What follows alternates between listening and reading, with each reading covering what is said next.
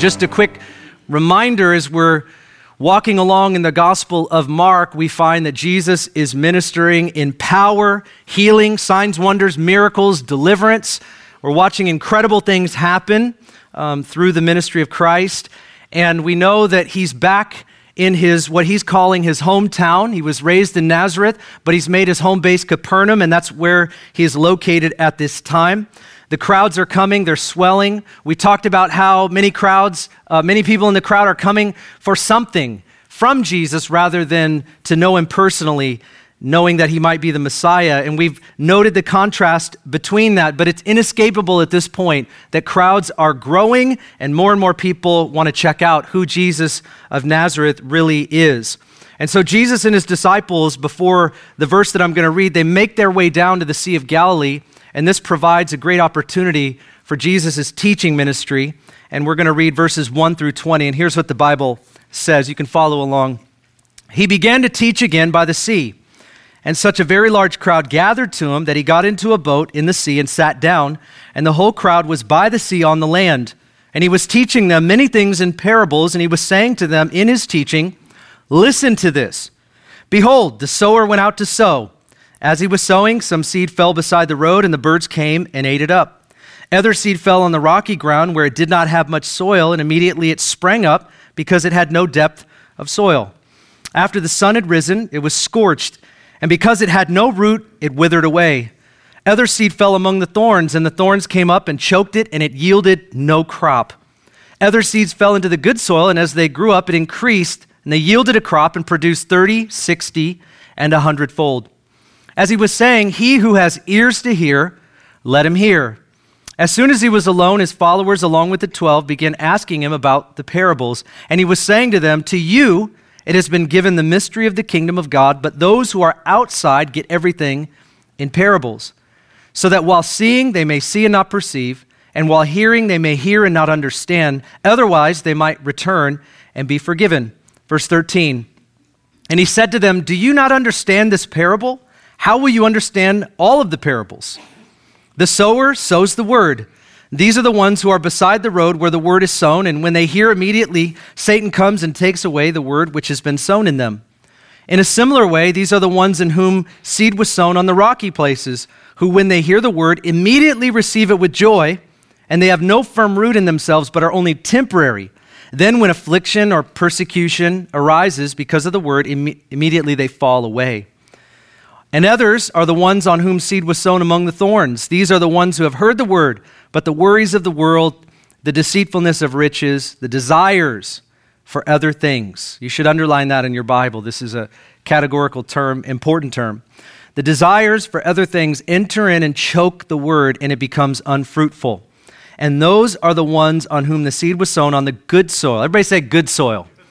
That's what you and I want to be today. We want to be good soil. Tell us about it, Jesus. I think he will. "And they hear the word and they accept it, and they bear fruit, 30, 60, and 100-fold. This is the word of the Lord. Amen. In our previous passage, Jesus told the disciples to get the boat ready. Now, nothing happened with the boat. You might remember that in Mark 3. Get the boat ready. And they do just that. And now we know why. The crowds were too large. They were moving in on him almost to the point of crushing him. And so Jesus steps into the boat.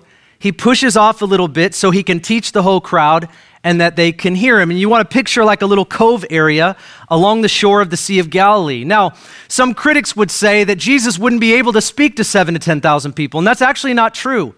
There are many who have studied whether or not this can happen according to the acoustics from sort of a cove, and as Jesus would push out in the boat, he would be able to speak in such a way where 7,000, 10,000 people can actually hear him. I love the studies. You can go online and read them about, there's a road now by many of these coves in this land where Jesus probably was. And up on the road, if somebody's driving by and they have their window down, they can hear people talking that are down, or talking very, at least clearly and not quietly, but they can hear people talking that are down there at the cove area, or those that are in the boats fishing. You can actually hear them and participate in their conversation as you're driving your car. The acoustics were incredible. And so this is an awesome moment where Jesus does something spectacular. And I observed this as I was reading the passage, and I don't want us to miss this. Jesus moves from his miraculous ministry, right? He's doing miracles. People are coming because they want a miracle. And we've noted how people want something from him. And so that's part of the motivation to come to the Jesus conference and gather around. Now Jesus moves from the miraculous ministry to his teaching. And I think it's intentional. In fact, I think we're going to notice this because as he tells this parable, he wants to help true seekers become sincere disciples. And friends, there are a lot of seekers, people that want to know about Jesus, they want to hear about Jesus, they want to experience Jesus, but he wants to convert the seeker to a sincere disciple, and there is a difference. We find it again and again. That is his intention, and we certainly are going to see it here in his teaching. This teaching is about the heart. It's about the heart that is fruitful. It's almost like Jesus gathering the crowds, and he's like, look, after ministering for some period of time, I want to tell you something. If you really want to be my disciple, if you really want to stay following me, if you really have found in me what you're looking for, I am going to tell you how your life will be fruitful as a disciple. I will tell you how you will have keeping power. I will tell you how this will sustain through every season that comes your way. I will tell you it's going to be about the condition of your heart. If your heart is not right, you will not receive what you need. You will not be here in the times ahead. He's looking at the crowd and he's telling a story about why they need to have the right condition of their heart. And it's quite clear from the passage that this applies to us as well. But before we get sort of to the crux of the four soils, which is really the point and where we're going to land, and I think what Jesus emphasizes, let me talk to you a little bit about the surrounding context. It's very important that we capture this, especially because we're going to keep going through the book of Mark, and these things will matter. And the first is this: Jesus taught in parables. Verse 2 says, and he began teaching them in many parables. Part of the teaching style of Jesus, and really was not exclusive to Jesus, was to tell these types of stories to bring forth a truth or a specific truth. This type of teaching was common for rabbis in Jesus' day, and so they were very used to that. However, the rabbis in Jesus' culture, they would usually speak to high society. So when you read some of the rabbinical teachings, you'll find that they will sort of relate to the people in like royal court settings. Well, the majority of people did not live the fancy life. They didn't live in high society. They did not understand those things in a detailed way. And don't you love how Jesus, when he teaches parables, he uses ones that would relate to common folks, simple people. Now, I'm just going to say it, like you and me. Come on now. He's trying to talk to average, everyday people, and they weren't used to that. In fact, there is about 46 parables. And we're going to go over every single parable today.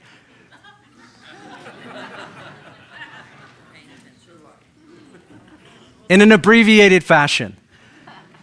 And so I put these together for you. Look at what Jesus talks about. First ones, he talks about a new cloth, a new wine, a lamp on a stand, wise and foolish builders. He talks about a moneylender that forgives unequal debts. You can see people shaking your head. Yeah, totally. I owe a lot of people money. A rich man builds bigger barns, and they're all thinking not themselves, but others. Yeah, they don't give to us. They don't help anybody. People that need to remain watchful. He talks about the sower, seed, and soils. That's what we're studying today. He talks about the hidden treasure. You remember he said the kingdom of God is like a man who found a treasure hidden in a field. Now, a lot of them are going to have fields, but none of them are going to find a treasure hidden in a field. So it's a very exciting parable. It's like, wow, I've got this field, but you're telling me like I found a treasure hidden in a field that would have put them on the edge of their seat. These are things they would relate to. And of course, people would understand sheep and shepherds, the Good Samaritan and a friend in need, a cost of discipleship, lots of sheep. You remember the lost coin?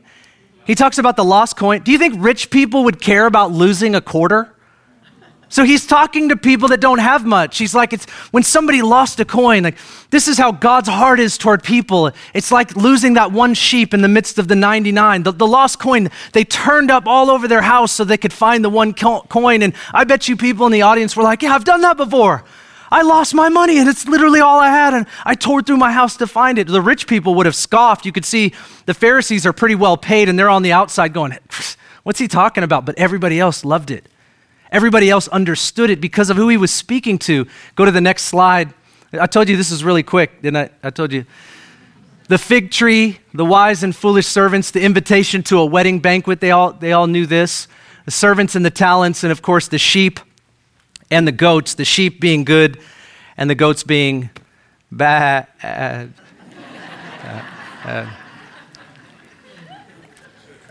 I know. The older I get, the worse it gets.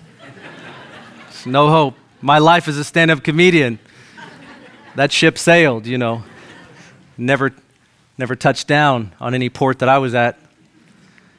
Two things I want us to learn about parables today. Number one, a parable is a natural story containing a spiritual truth, which we saw. And so what this literally means is to throw alongside. That's literally what parable means. And so what you have is a story that Jesus is telling, everyone relates to, and then he throws a truth right alongside it. A parable is not an allegory.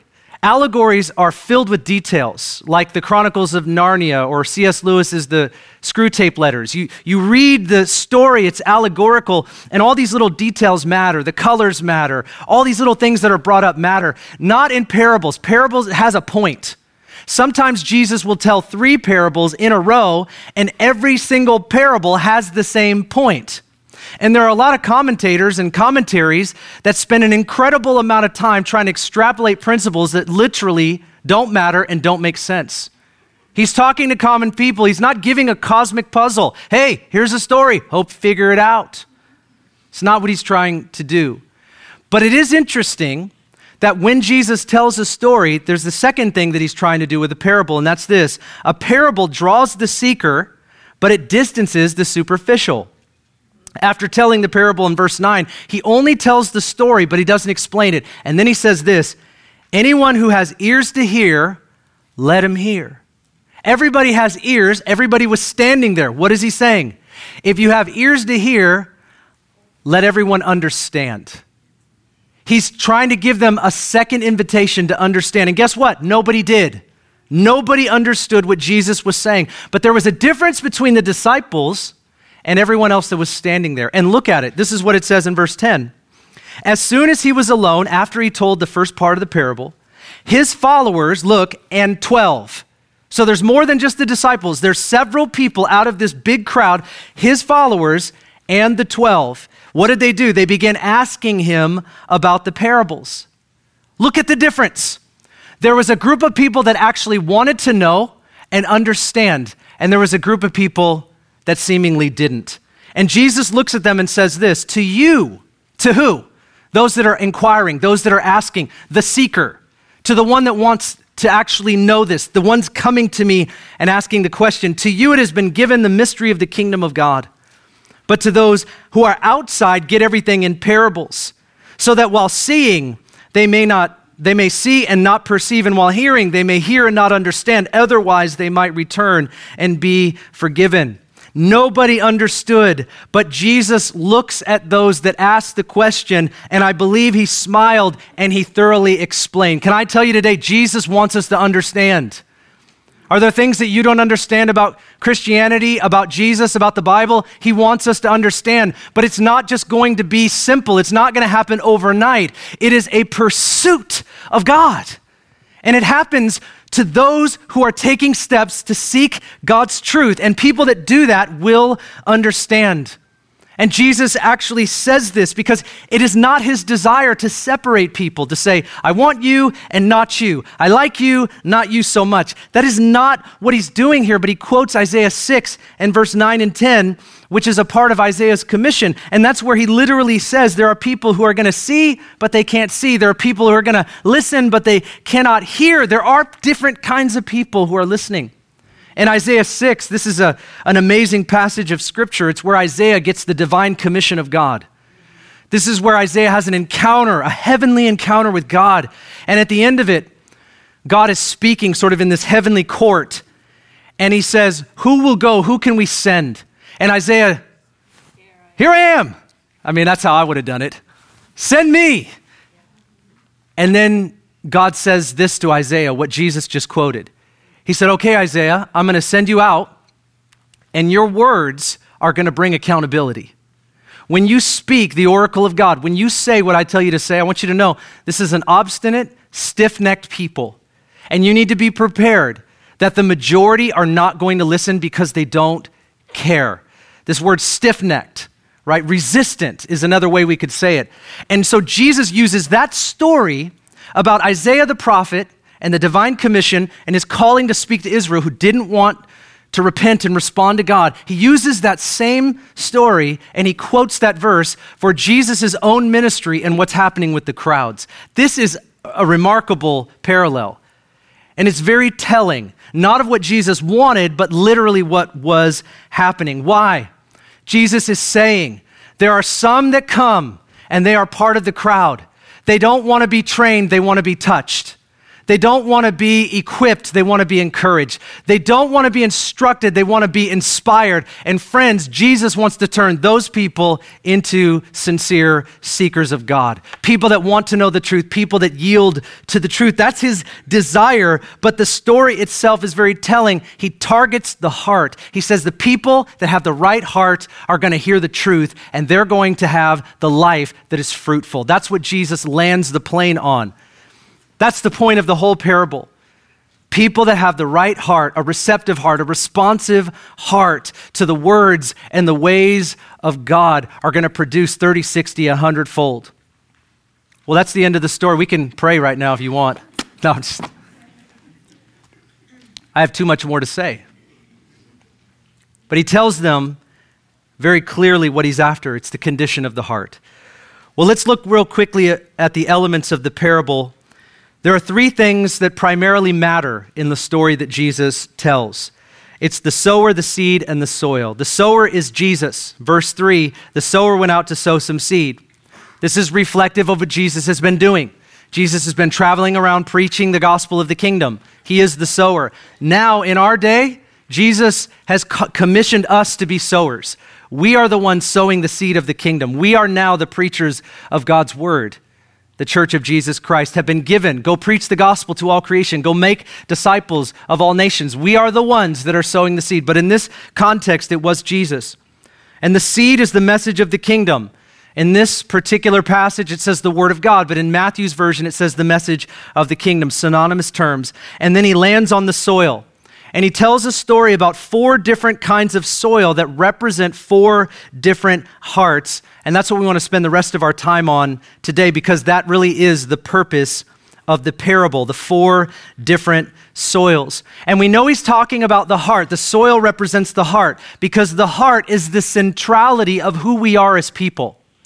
When Jesus talked about summing up the whole law, he said, love the Lord with all your mind, heart, soul, and strength, and then love your neighbors yourself. He shows us in Scripture, because he talks about it many times, that the heart is the centrality. The heart is the seat of your emotions and your affections and your will and the place where you make decisions from. It is the heart. It's that internal part of us that Jesus is always targeting. And the Bible teaches not only that our hearts are the core of who we are, sort of just metaphorically, but spiritually. Just like our physical heart is our most vital organ, and it causes life-giving blood to flow to every part of our body, so our heart, spiritually, causes the same to be true for us. In order to have a true, fruitful spiritual life as a disciple, we have to have the right heart. So he walks through these different soils, these different hearts, and I want to do that with you. The first, soil number 1, is what I'm calling the indifferent heart. The indifferent heart. Verse 15, Jesus explains that some seed falls along the path beside the road. This is the person who hears the word and Satan immediately steals it. And he gives an illustration. It's like birds that swoop down when the sower is sowing, and right after, because the path, they can see the seed, and they know that it's an opportunity for them. Birds swoop down and they actually steal the seed. Now, there's 2 elements there. Number 1 is the seed is a hard-trodden path. This is probably the path that the farmer would walk on so that they can sow the seed far and wide. In those times, they didn't have like big fields like we did. A lot of them were very choppy. And so there was always a path so that the farmer could walk along and not just have to do it only in their field. And so it's probably what he's referring to. And as he's talking, people are looking at fields. I mean, they can see them all around them. And all of these places by the Sea of Galilee, it was a clear picture that they saw. They understood it very simply. But Jesus is saying this person is available to the enemy. I want you to hear that. What does it mean? That means that the actual preaching or sharing of God's word is spiritual warfare in and of itself. It's spiritual warfare. I mean, I don't have a particular relationship with birds that is positive. So if you love birds, I apologize for the next 2 minutes, and I don't mean I'm not anti-bird, all right? I'm anti-bird flu. But do you guys remember a story I told about with the crows in my neighborhood? Good, don't remember it. But did you know a group of crows, like the gang of crows, their gang is called Murder? Did you know that? Demonic. Yeah. And I shooed some crows away one time, and then I was told, somebody's like, don't do that, crows are vindictive. And they remember. I'm like, they're birds. What are you talking about?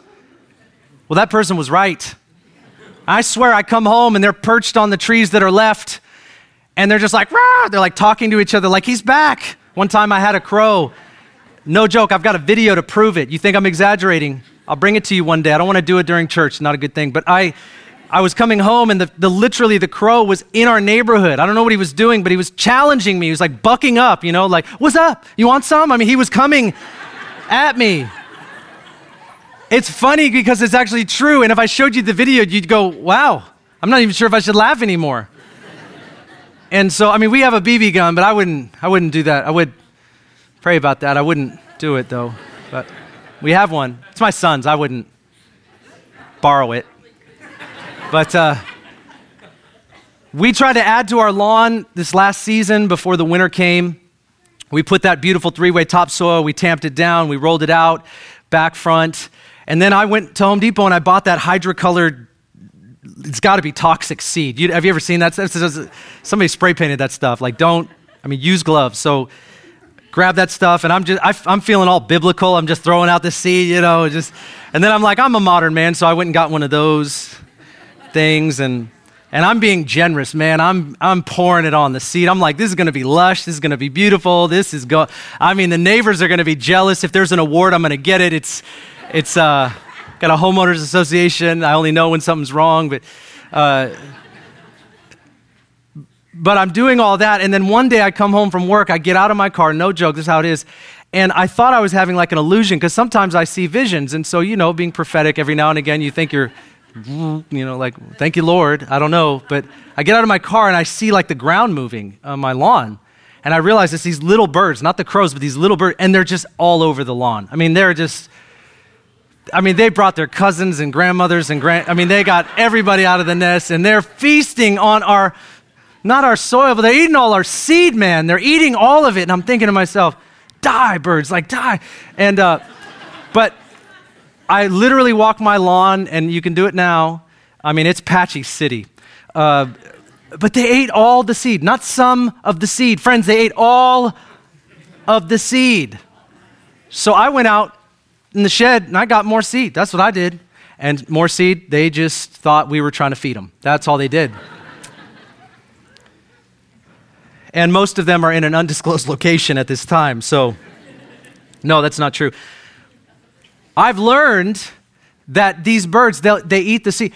Jesus uses the birds as an illustration. He does. He says, this is what a person's like that's indifferent. A person that is indifferent to the word of God when it is shared, when it is spoken, when it is preached. When it comes to them, they're so accessible to the elements, to the enemy, that it just gets stolen. They don't even have a chance. There's no growth at all. It's just gone. In one ear and out the other. This is an unregenerate person, a person that is not born again. They're not concerned about eternity. They're not interested in the things of God. They're apathetic towards spiritual truth. They're a happy agnostic. This is what Jesus is talking about. And this person has given access to the enemy. Simply put, they're not a Christian.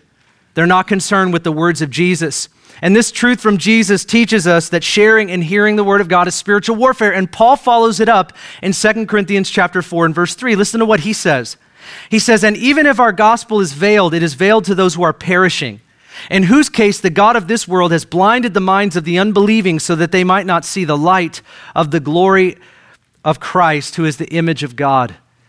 Now, what Paul is not saying is that we need to not preach the gospel to people that don't believe. Paul is the first one to tell people we need to preach to everyone. We don't know who God is going to save. We don't know who's going to respond, but it is our responsibility, and Jesus certainly modeled this, that we need to share the gospel of Jesus because there is so much power in the seed. The seed carries the same power no matter what soil is on it. So Jesus is emphasizing that if the soil is bad, even though it has a powerful seed, it will do nothing. And so he is warning people to not have an indifferent heart, a heart that doesn't care, a heart that isn't interested. And if you know someone, or maybe you came today and you don't believe in Jesus, you don't know him, you don't love him, you're not forgiven by him, you're not going to be with him for eternity, and you're not sure about it. I'm telling you, just the very fact that you're here or you're listening online and you're hearing that Jesus loves you, that he died on a cross for you, he came to forgive you, he rose on the third day to prove that he was God's son, and he wants to set eternity in our hearts, but he is waiting for us to turn to him in faith and repentance. And he tells us, the church, to pray that God would soften the soil of the people in our world. Friend, I want to tell you something. There is no reason that we need to be angry at people who do not believe in Jesus. It is our responsibility as the church of Jesus to pray that God would soften the soil. And I would tell you, the only way that we can stay angry at an unbelieving world is that we don't have a soft enough heart or a prayerful enough life to believe that God can change them. Paul is the guy that literally was on that beat down, trodden path. Do you remember when Paul was called Saul?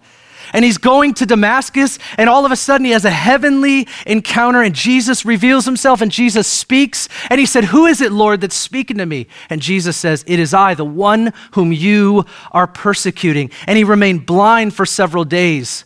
God opened his mind, he opened his heart, and Saul, who became Paul, gave his life to Jesus. He's the one that's talking here in 2 Corinthians chapter 4. He's talking about how the enemy has blinded the minds of the unbelieving. He once was the unbelieving. But he has all kinds of faith in his heart to believe that God can change the hard ground to soft soil. And so we as the church believe that as we pray, as we seek God's face, and we contend in intercession, it is our belief that he will soften the soil of this region, of this state, of this nation, and the nations of the world. God will send the rain and he will soften the soil as his people pray.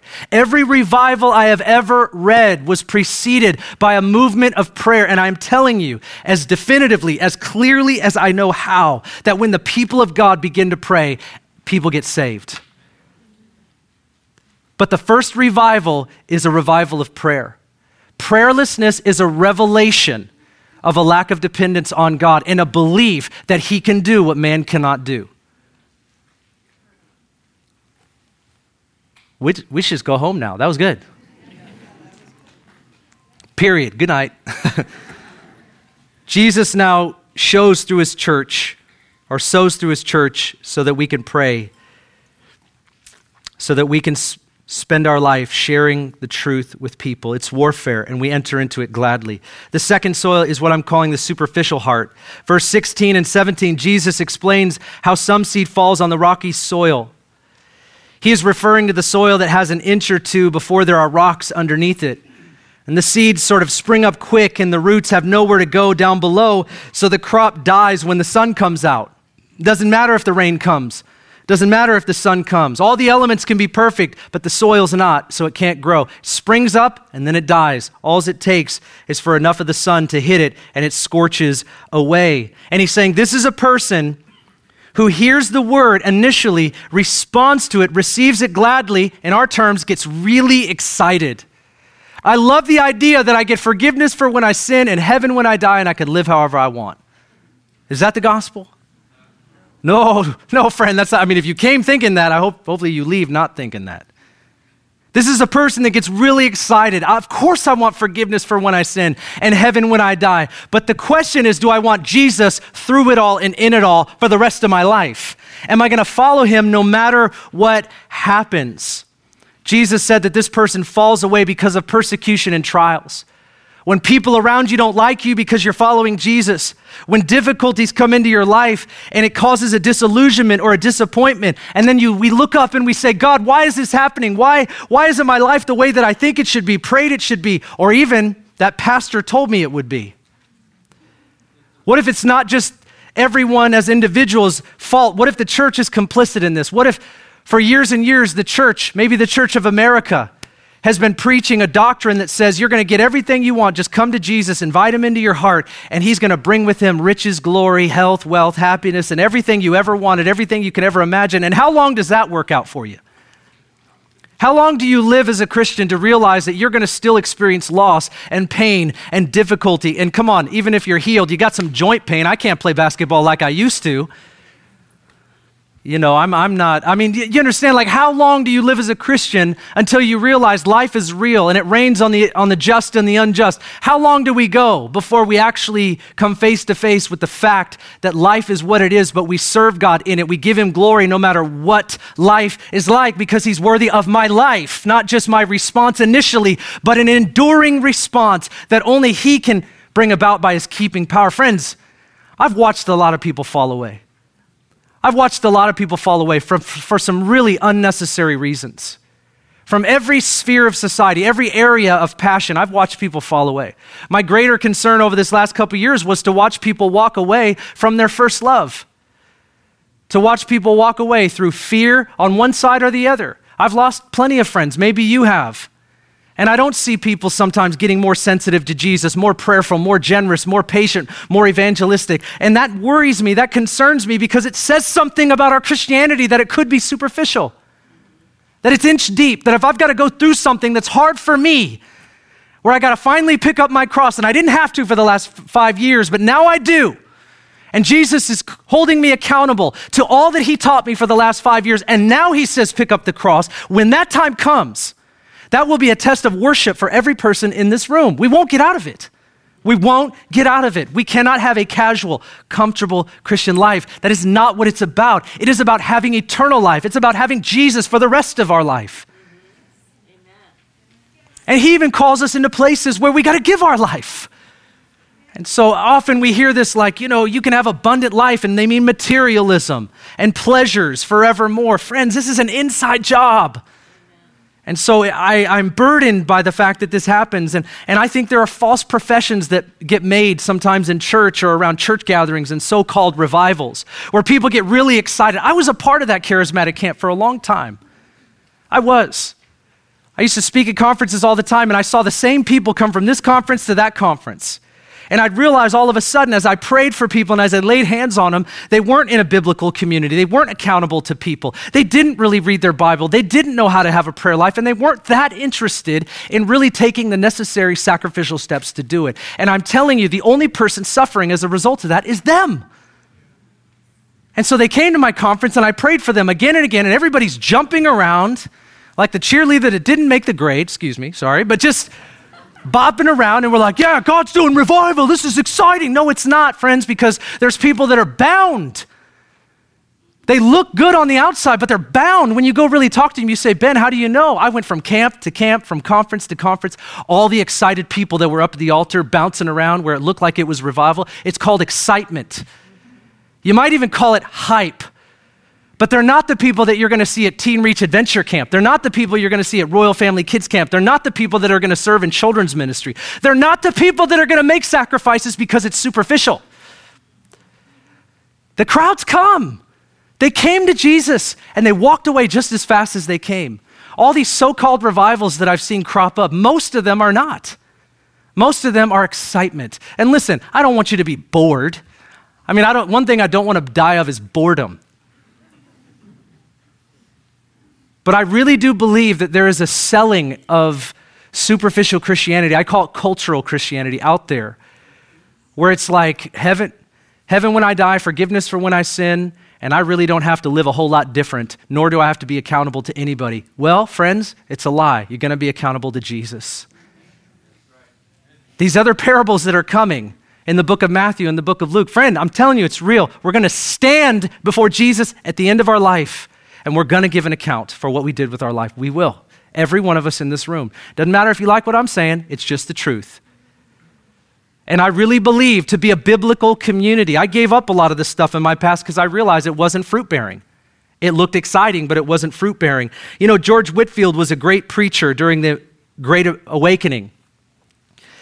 And they would bring him out into these fields and he would preach to crowds of 5,000, 6,000. You should read some of this revival history. It's incredible.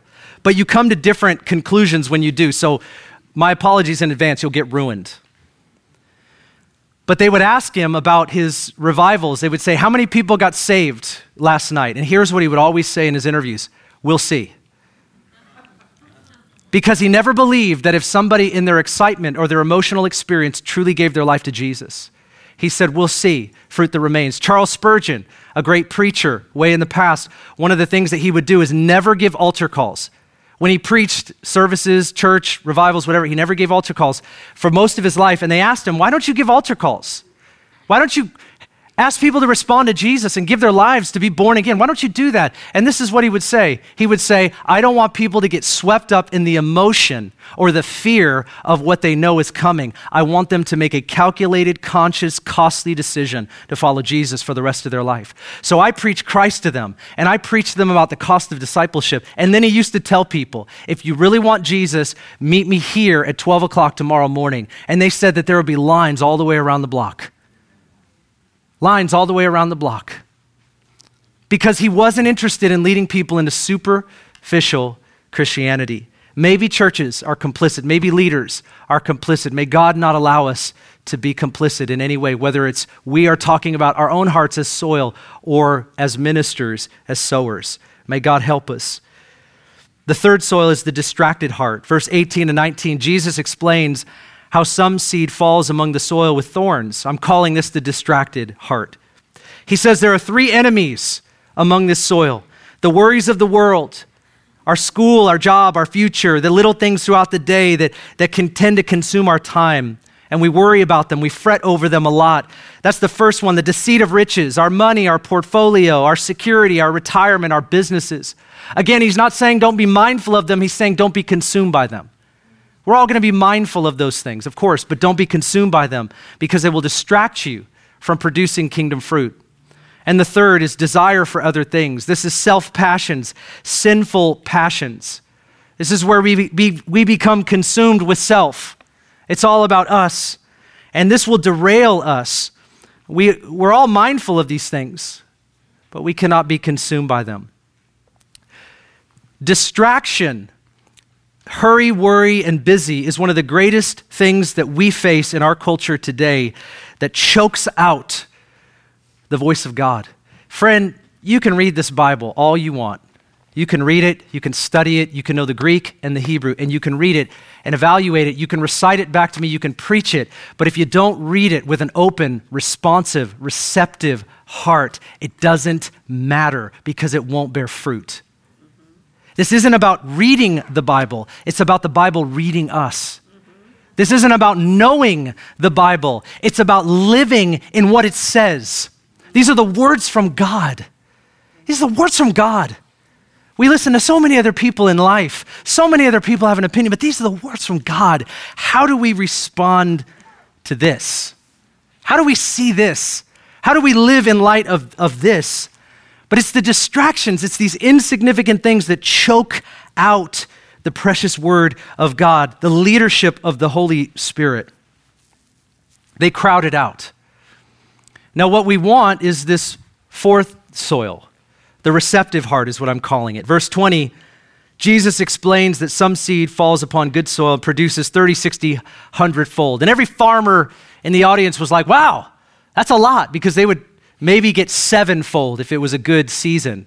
So 30 is even greater. And so they're thinking, this is incredible. This is what we want. What's he talking about? A heart that is open, humble, repentant, enduring. The disciples were a picture of this. I mean, don't think of these people with these hearts as perfect people. Don't think like that. Think the disciples.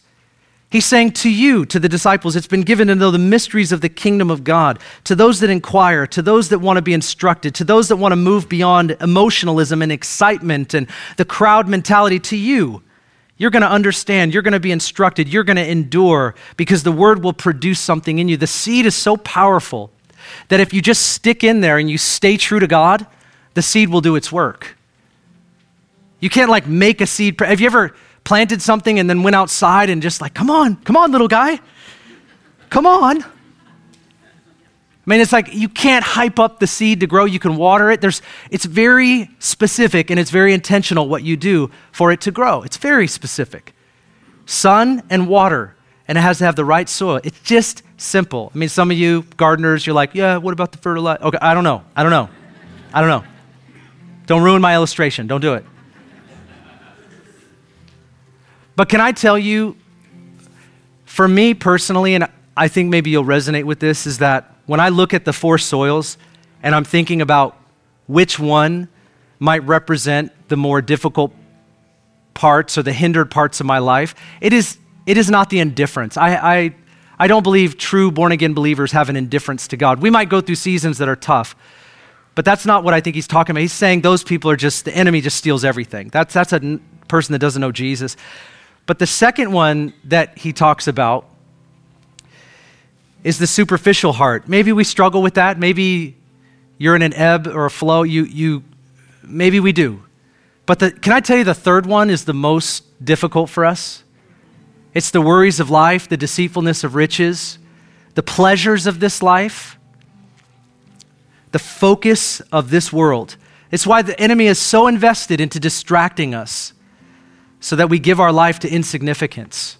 We give our hours to things that do nothing for us and anybody else. That is the investment of the enemy. He'll use whatever at his disposal to get Christians who are already born again, already know Jesus, already realize they have the Holy Spirit living in them. I will just distract them to the point where nothing of Jesus will come out of their life. Jesus might live in you, but he ain't coming out of you if the enemy has something to say about it. And that's the distraction. Let me help crowd out their hearing so that they'll never produce anything. Now, when I close, can I tell you a story and you promise me something? Just say yes up front. Yes. I know, we're not a cult, so I'm not asking you to, yeah, sure, whatever you say, Pastor. Don't be scared. I just want to tell you a story. It might make me look weird, so I'm just asking you to, I probably already look weird to you. All right. Just sort of thought that one through. About 6 or 7 years ago. Anyways, if you've heard my story, you know when I was young, played baseball, and I got hit on the side of the head with a bat, and I got knocked straight out, and so provided me a lot of problems in my life as a result of that. If you didn't know, now you know. I'm doing good, by the way, 100% hearing. Praise the Lord. Don't pray for me after the service. Pray for other things, but this is good. Every now and again, I get a zealous person that wants to come up, put their hand on my ear. Hey, get back, okay, all right. Brother so-and-so, gotcha, already good. But I had problems with his ear, and so that went away for many, many years. It sort of came back. I started having a problem with it, and I thought it was from an old wound, but it really wasn't from an old wound. It was actually something started to grow in my ear. I know I'm sorry. Oh, unclean. But I wasn't able to hear. All right, have compassion. I wasn't able to hear. It got worse and worse and worse and worse. And then one day I woke up and I literally could not hear out of my ear. You could do this. I couldn't hear anything. So I'm like, all right, now I really got to go to the ear, nose, throat specialist. So I did. Love those people. Love them. If you're one of them, love you. He took that thing, put it in my ear, said, whoa. I'm like, is that good whoa, bad whoa? Take care of it today, whoa. What are we shooting for here? And he said, you have a polyp that is grown in your ear. Now, if you don't know what a polyp is, it's basically like, in this case, a ball of flesh. And there was no rhyme or reason why it grew in my ear, which is not comforting, by the way. Within minutes, he had cut the whole thing out. And of course, I'm a tall boy, so I wanted to see what it looked like. It's just this ball of flesh. It's just, I know you don't want to leave church thinking about that. But it's just like, it was bigger than you think it would be. I'm not kidding. It was bigger than you think it would be. And it's all bloody, and he cut it out, and he's like, here it is.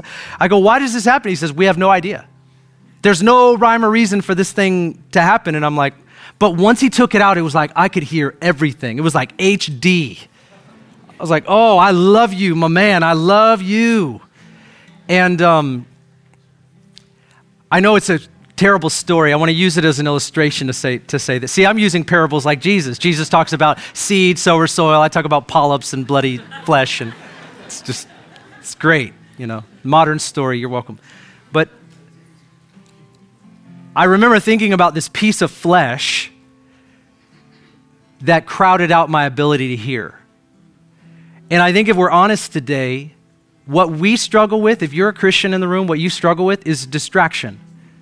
Is that the things of the flesh can grow in our life. We allow them to grow. One of the reasons we fast and seek God in prayer is because the things of the flesh can grow in our life, and what they do is they crowd out our ability to hear the voice of God. They crowd out our time with God. They crowd out our passion and pursuit of God, and really ultimately they take us away from hearing the voice of God. That's what they do. And we begin to tolerate it and live like that's normal. And I want to say something to you today. I love you, but that is not normal. It is not normal for the people of God to be numb to the word and to the voice of God. That is not normal. That is not normal for Christians. That is abnormal, and it usually is an allowance in our life, a tolerance in our life of allowing things to grow. And God wants to cut those things out of our life. But it means that we have to surrender our hearts to Jesus. Not just for salvation, but for everyday living. We have to be people that are so surrendered to God, particularly in the days that we're living in. As things grow and go and continue, I don't know what the future has, but I do know this, that people that follow Jesus are going to have a fruitful life. And whatever Jesus defines that to mean, people who follow Jesus and endure through every season, they're going to have a fruitful life. And I've watched far too many people over the period that I've been a Christian allow themselves to be distracted and eventually derailed from following Christ. I've lost a lot. And I'm just committed to not, as much as I can, be an encouragement toward Jesus. I'm going to push as hard as I can. I'm going to push as hard as I can in an unashamed way. Do not allow yourself to be a casual Christian. Do not allow yourself to be a comfortable, convenient Christian. That is not Christianity. And if you feel like something's wrong in your heart, it's because it is. And the only way that we can make that right or change that is give it to Jesus. He's the only one that can change it. He doesn't demand change of us. He asks us to come, and when we come, he's the one that helps change us. I mean, it's really a beautiful thing. The divine exchange is the opportunity and the invitation for each one of us. But we've got to move on. Would you stand today, and I want to pray with you a prayer of surrender. A prayer of surrender. Are you ready to pray a prayer of surrender? Okay, don't say no. No matter where you're at today, don't say no. If you're here today and you have come and you're not sure about a relationship with Jesus, you don't know that you really know, like you really know him, that you're forgiven of your sin, that you're going to be with him forever. If you're not sure, don't leave today with uncertainty, because you can be sure. The Bible's clear. Jesus is sure. I want you to come up after the service and pray with us.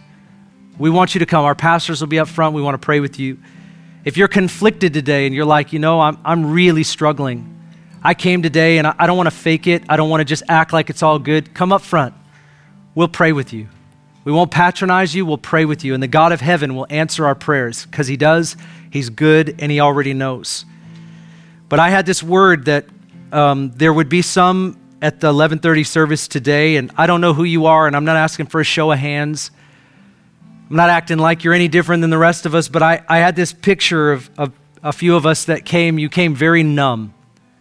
You're numb to spiritual things. You're numb to the Word of God. You're numb to the voice of the Spirit. You're numb to church. Whatever represents the Lord, you're numb.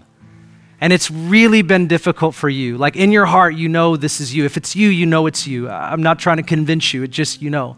And I just believe that God can make us sensitive again.